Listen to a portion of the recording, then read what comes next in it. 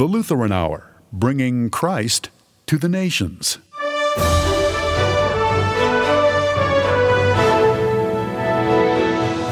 Nets catch fish, words catch people.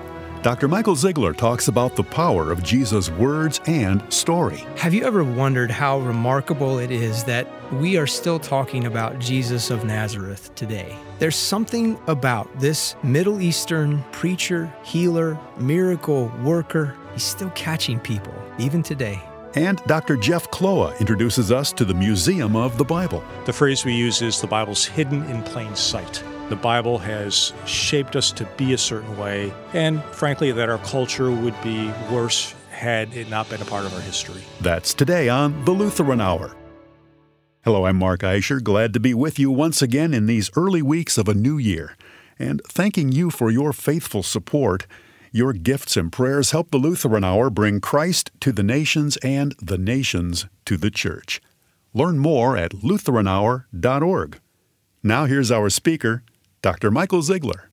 Around a campfire, when I was 8 years old, I was caught up in my Uncle David's words. The way he told that story, if he had been fishing, I was hooked. Now, I don't remember all the details of it, but it started something like this. Late one night, I was driving through the country in my old station wagon, returning home from a camping trip. The car's engine was giving me problems like usual. It seemed like it was about to die. I didn't want to get stranded out in the middle of nowhere, so I pull over at the only house around for miles. When the old farmer who lived there answered the door, I told him, "I'm sorry to bother you so late, sir, but my car is about to die, and I thought maybe I might be able to sleep in your barn tonight and then tomorrow see about getting the car fixed." The farmer said, "Don't make no difference to me." So he escorted me into the barn. I unrolled my sleeping bag, set it down on the straw, and was just about to get in it when the farmer says, "Well, if you're going to be staying in here, there's something I reckon you ought to see." Then he sweeps aside the straw on the old barn floor to reveal a trap door. He grabs the handle and pulls it up. Creak! Under the trapdoor, there's a set of stairs leading down into the dark. I follow the farmer down the stairs. Squeak, squeak, squeak. At the bottom of the stairs, there's a thick oak door with an iron bolt. He pulls the bolt back. Clunk. He puts his shoulder into the door and gives a mighty heave. It swings open. Creak. We walk through a dark tunnel, and at the end of it, there's a steel vault. There's a padlock on the door, and the farmer unfastens the lock. Click. He pulls open the door. Swoosh. And inside the vault, there's a massive cage with solid steel bars thick as my wrist. And behind those bars, there, I saw it. A heap of purple fur curled up in a ball. And I say to the farmer, "What is it?" And he says to me, "That there is a purple people eater." And then he looks me dead in the eyes and says, "Now, son, if you're going to stay here tonight, you got to promise me one thing, that you will not touch him. Understand?" Yes, sir. I say, "Yes, sir." Good. And then we started back.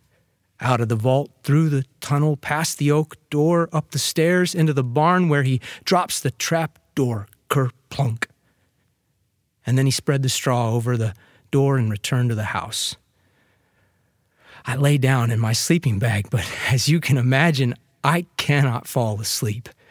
My mind would not stop thinking about what I'd seen and wondering why the farmer said what he said.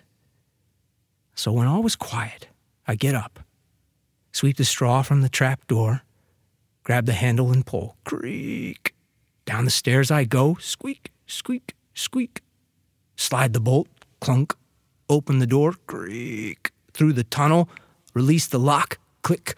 Open the vault. Swoosh. And there he is, behind those bars, curled up in a ball, fast asleep. And I reach my hand inside the cage and gently stroke his purple fur. He stirs, awake, lifts his head, turns toward me with a hungry look in his cold black eyes. I stumble back as he rises to his full height, filling the cage with his girth, eyes gleaming. So I turned and I ran out of there as quick as I could. But when I get to the edge of the vault, I hear him let out a roar. I look back and I see him bending those solid steel bars as though they were tin cans. I slam the vault shut, click the lock, but he's right there behind me, rips the door right off the hinges. So I run through the tunnel, slam the oak door shut, latch the bolt up to the barn 3 stairs at a time, slam down the trap as I hear him split the oak door like a stale pretzel. I run from the barn toward my station wagon, jump in the car, lock the doors, and turn the key. But the engine won't start. And then I see a mass of purple fur crashing through the barn door, coming toward me. He tears the passenger door right from the car, casts it aside like a pistachio shell, and stares at me with that gleam in his eyes. And then he fishes his purple paw into the cab and says, "Tag, you're it." Sometimes being caught isn't as bad as you think. I only have a few memories of my Uncle David, the one who told a story like that around a campfire at one of our family reunions. A few years later, Uncle David died of cancer. And I don't remember much about him, but I remember being caught by his words that night. You see, he told the story in such a way that it wasn't just a long setup to a silly punchline at the end. Because when he told it, he was caught up in it with us, with all the gestures and sound effects and suspense. That story became an adventure that we shared together. And he helped me see that being caught up by something bigger, something more powerful than you, isn't always a bad thing. Christians believe something similar about Jesus, that he is the almighty Word of God, the Creator made flesh. And he didn't just tell a story. He became a human being and lived one to catch us all, to pull us into a great adventure.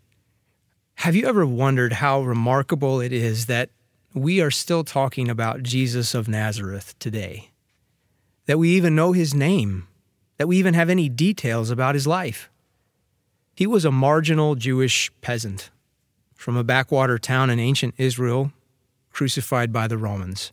There's no reason any of us should know anything about him. But he continues to be the most talked about person in human history. Someone at your work is a Jesus follower, and they keep asking you if they can pray for you.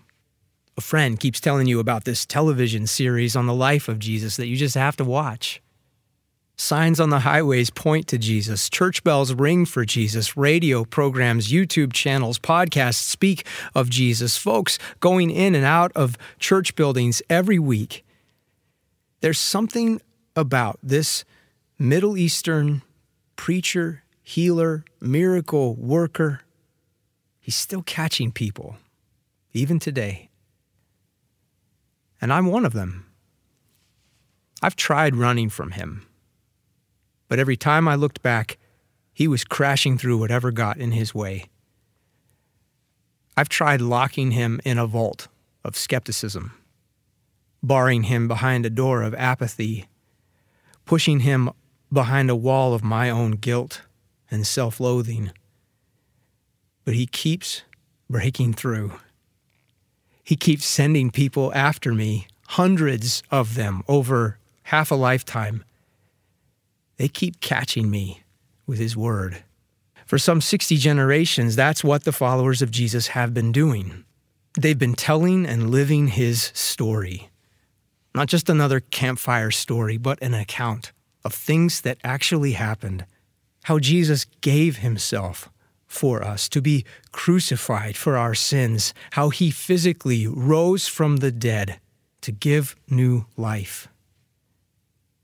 For the last 20 centuries, word about him has spread exponentially around the globe, crashing through obstacles of every kind because Jesus is still devoted to catching people, all people, to pull us like fish out of the water, to draw us into something bigger. And like fish in a net, being caught by Jesus means dying to your old concerns and living in Him, through Him, and for Him instead. Being caught isn't always a bad thing.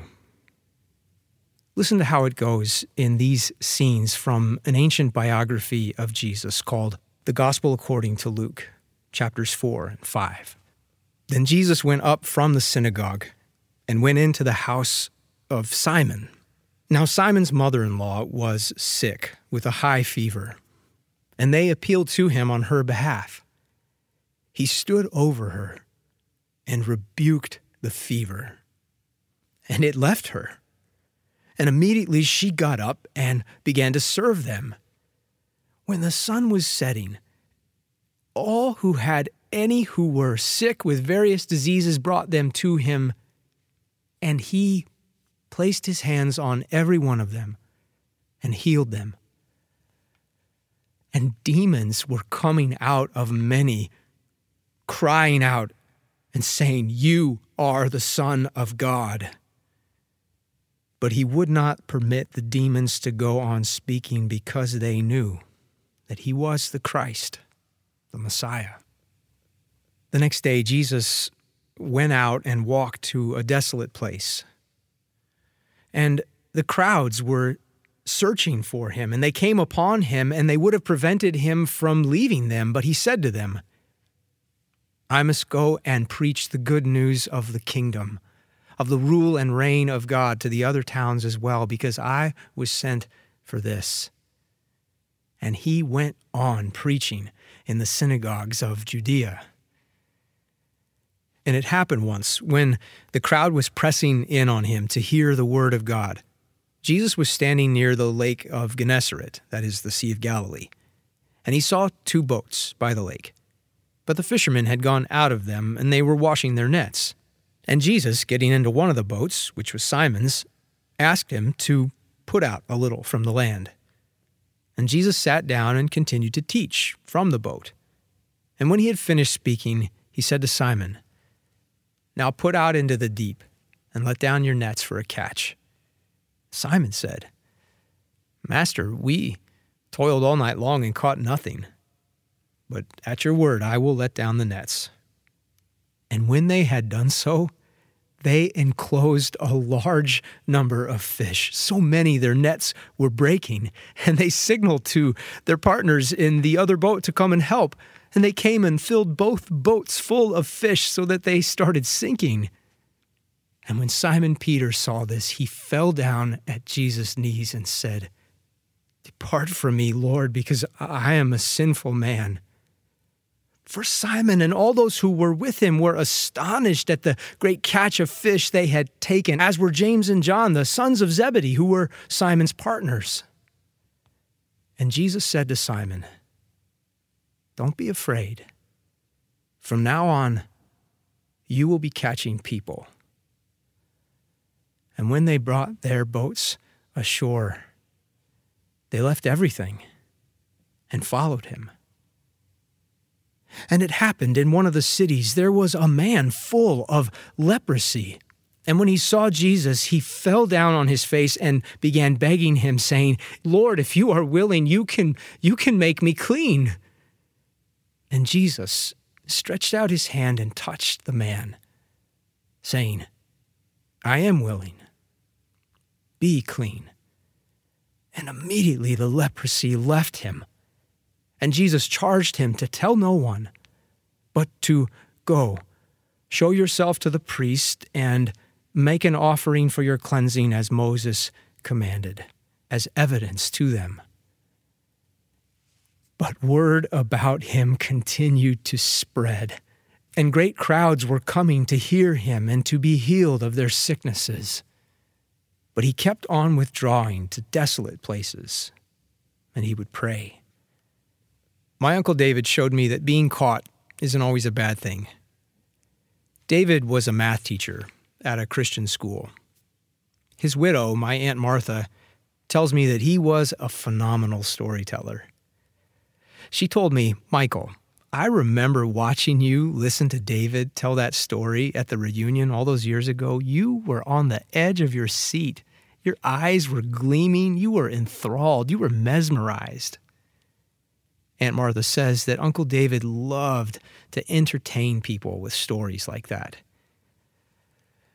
But she said, most of all, he loved to tell people about Jesus, their Savior. And he usually found a way to somehow bring the story or the math lesson or the conversation back around to Jesus.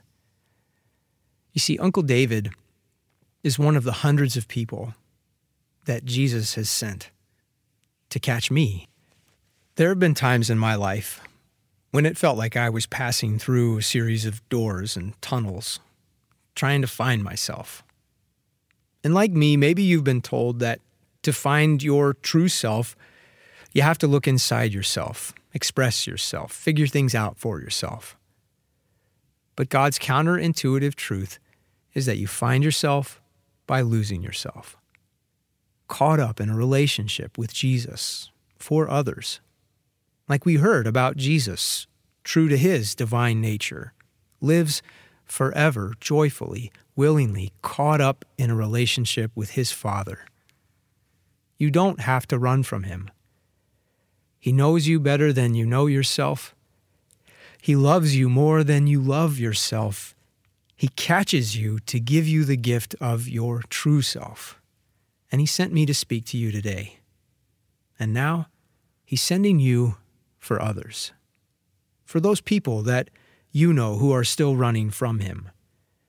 They need him too. So tag. You're it. In the name of Jesus, amen.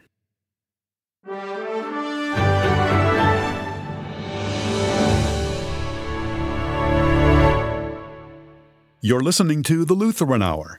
Coming up next, we pay a visit to the Museum of the Bible in Washington, D.C. For free online resources, archived audio, our mobile app, and more, go to LutheranHour.org. Now back to our speaker, Dr. Michael Ziegler. Today, I'm visiting with Dr. Jeff Kloa. Dr. Kloa serves on the leadership team at the Museum of the Bible in Washington, D.C., and the mission of the Museum of the Bible is simply to invite all people to engage with the transformative power of the Bible. Thanks for joining us, Jeff. Well, thanks, Pastor Ziegler. It's great to be here. Okay, Jeff, so let's say that I'm visiting Washington, D.C. with my family, and I would say, let's go to the Museum of the Bible. But Right. Let's imagine my kids might say, Dad, come on, that's boring.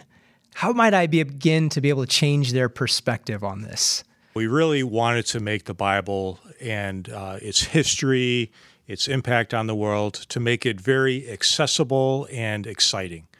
There's a lot of interactivity, video, things you can do, sights, sounds, things you smell.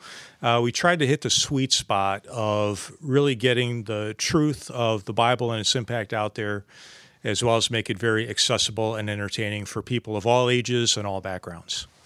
The sights and the sounds and even the smells of the Bible. And smells, yeah. And we have a ride. Yeah.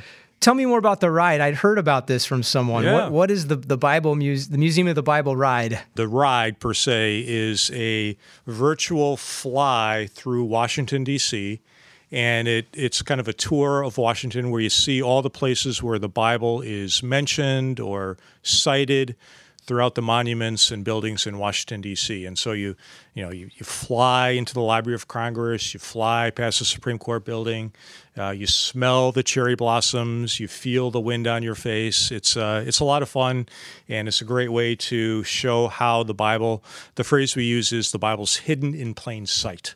You might pass these things every day, you might pass by it on your tour, but the Bible has impacted and is a part of our history, even here in Washington, D.C. So let's say I've persuaded my kids to come along, and my wife's coming along. We come into the Museum of the Bible. What's our experience going to be? How's the museum structured? Yeah. Well, right away you walk in, and we have a grand hall, high ceiling and digital ceiling, 140-foot long, and highlights different art and nature, just highlighting the Bible. And then the museum itself is built around three main themes: the history of the Bible, the stories of the Bible, and the impact of the Bible. The place you might start is the kind of more serious, to kind of get that while you're fresh. So the history of the Bible, which talks about the history of the Bible from its ancient Near Eastern backgrounds all around the world through different languages and cultures, all the way down to the continuing work of translation that still happens today. There's over 700 Bibles and manuscripts on display there. There's lots of video. There's serious stuff there, but also kind of some Indiana Jones-ish kind of stuff to keep the kids interested and entertained. But especially for younger people, I really recommend the stories of the Bible. So we wanted to give people a sense of, what's the overall story being communicated in the Old Testament, in the Hebrew Bible. We also have a full-size reconstruction of Nazareth Village to help people understand the context of Jesus' ministry, what was going on with the Roman Empire, what was daily life like. There's literally a village of Nazareth that you walk into, and we have people in character who will talk about, how they prepare food, what life was like, and how they interacted in the synagogue, how they made olive oil, right? Background of some of the imagery in the parables. You said there's a floor, three main floors, so a floor for each of these themes: history, narrative, and then impact on the world and around the world. So the impact floor is divided into two sections. One section is the impact of the Bible in America. So how has the Bible intersected with American history and just been a part of our culture from the beginning, really from the Pilgrims in 1620, who brought a Geneva Bible with them across the Atlantic, all the way down through the present day. So how's the Bible shaped our understanding of life together, of religious liberty is a key topic and was so for the Founding Fathers, of course, the abolitionist movement, and the Bible is used actually by both sides of the debate around slavery, and we want to make sure people understand the full history, but how the Bible was a key instrument for change, especially in the abolitionist movement, down in through the 20th century, and how it's just been a part of our heritage and still is part of the conversation today. And then the other side of the impact of the Bible is the impact of the Bible on culture. So how has the Bible impacted literature? How has it impacted movies, popular movies? How has it impacted rock and roll, actually? Not just hymns or something, but Nine Inch Nails has biblical references in their songs. So they're in the museum. Yeah. How has it impacted our understanding of justice, on human rights, politics, on family life, on vocation, all kinds of areas where, again, the Bible has shaped us to be a certain way, and frankly, that our culture would be worse had it not been a part of our history. We've been listening to one of those books of the New Testament, the Gospel according to Luke. I would think going through that Nazareth village would give you a vivid picture of what the context of this narrative is. How does that help us understand the Bible and Jesus and his mission and message more deeply? Yeah, the context in which Jesus came in Galilee initially in the first century is really critical, and understanding that is critical for getting Jesus' message. And the kinds of questions that he gets asked, the kinds of issues that he deals with, all are related to the everyday situations that people in Galilee were living with. So in Luke 7, you have a centurion whose daughter is sick at Caesarea, right? Well, why is there a Roman soldier in Caesarea in Jesus' day, right? What is that dynamic? What does that mean, right? So in the reading from Luke we heard today, Jesus mentions that his followers are going to be about catching people. He's talking to Simon and James and John, the sons of Zebedee. They're all fishermen. So the metaphor, of course, makes sense to them. Right. How do you see this metaphor in your own work? Now, again, I know that the Museum of the Bible isn't explicitly about making disciples for Jesus. That's the mission of the church. You're reaching in a broader way, or a more general way. But how do you, as a follower of Jesus, see the museum in the light of our calling to be catching people for Jesus? That's a really interesting question. You're right. It's not a, come to the museum and get converted kind of approach. That's not really going to help anybody, right?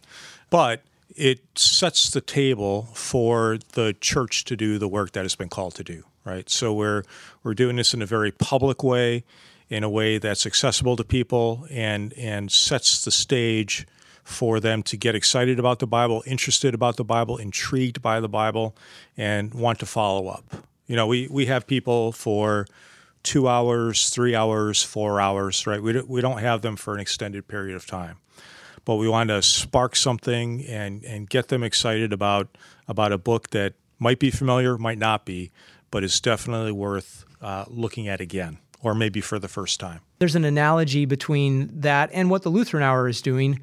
We are explicitly sharing the gospel, but there's obviously things that we can't do on a virtual broadcast radio or internet medium. We can't baptize people over the radio. Right, we can't share the Lord's Supper. We can't show Christian hospitality, but we're sowing the seeds and ultimately maybe whetting the appetite or setting the table for the people of God to embody the message for those who hear it. Yeah, one of our board members, original board members years ago, said, a famous pastor, I won't give his name, but you'd recognize the name immediately, said that people will go into the museum who would never come to my church. And so there's a unique opportunity that we have. And of course, the church has plenty of responsibility and mission that the museum does not have. So they're complementary, not competitive. Thanks for joining us, Jeff. Thank you. I invite you to pray with me the prayer Jesus taught us to pray. Our Father, who art in heaven, hallowed be thy name. Thy kingdom come, thy will be done, on earth as it is in heaven. Give us this day our daily bread, and forgive us our trespasses, as we forgive those who trespass against us. And lead us not into temptation, but deliver us from evil. For thine is the kingdom, and the power, and the glory, forever and ever. Amen. Receive the blessing of the Lord. The Lord bless you and keep you. The Lord make his face shine on you and be gracious to you. The Lord look upon you with his favor and give you peace. Amen. This has been a presentation of Lutheran Hour Ministries.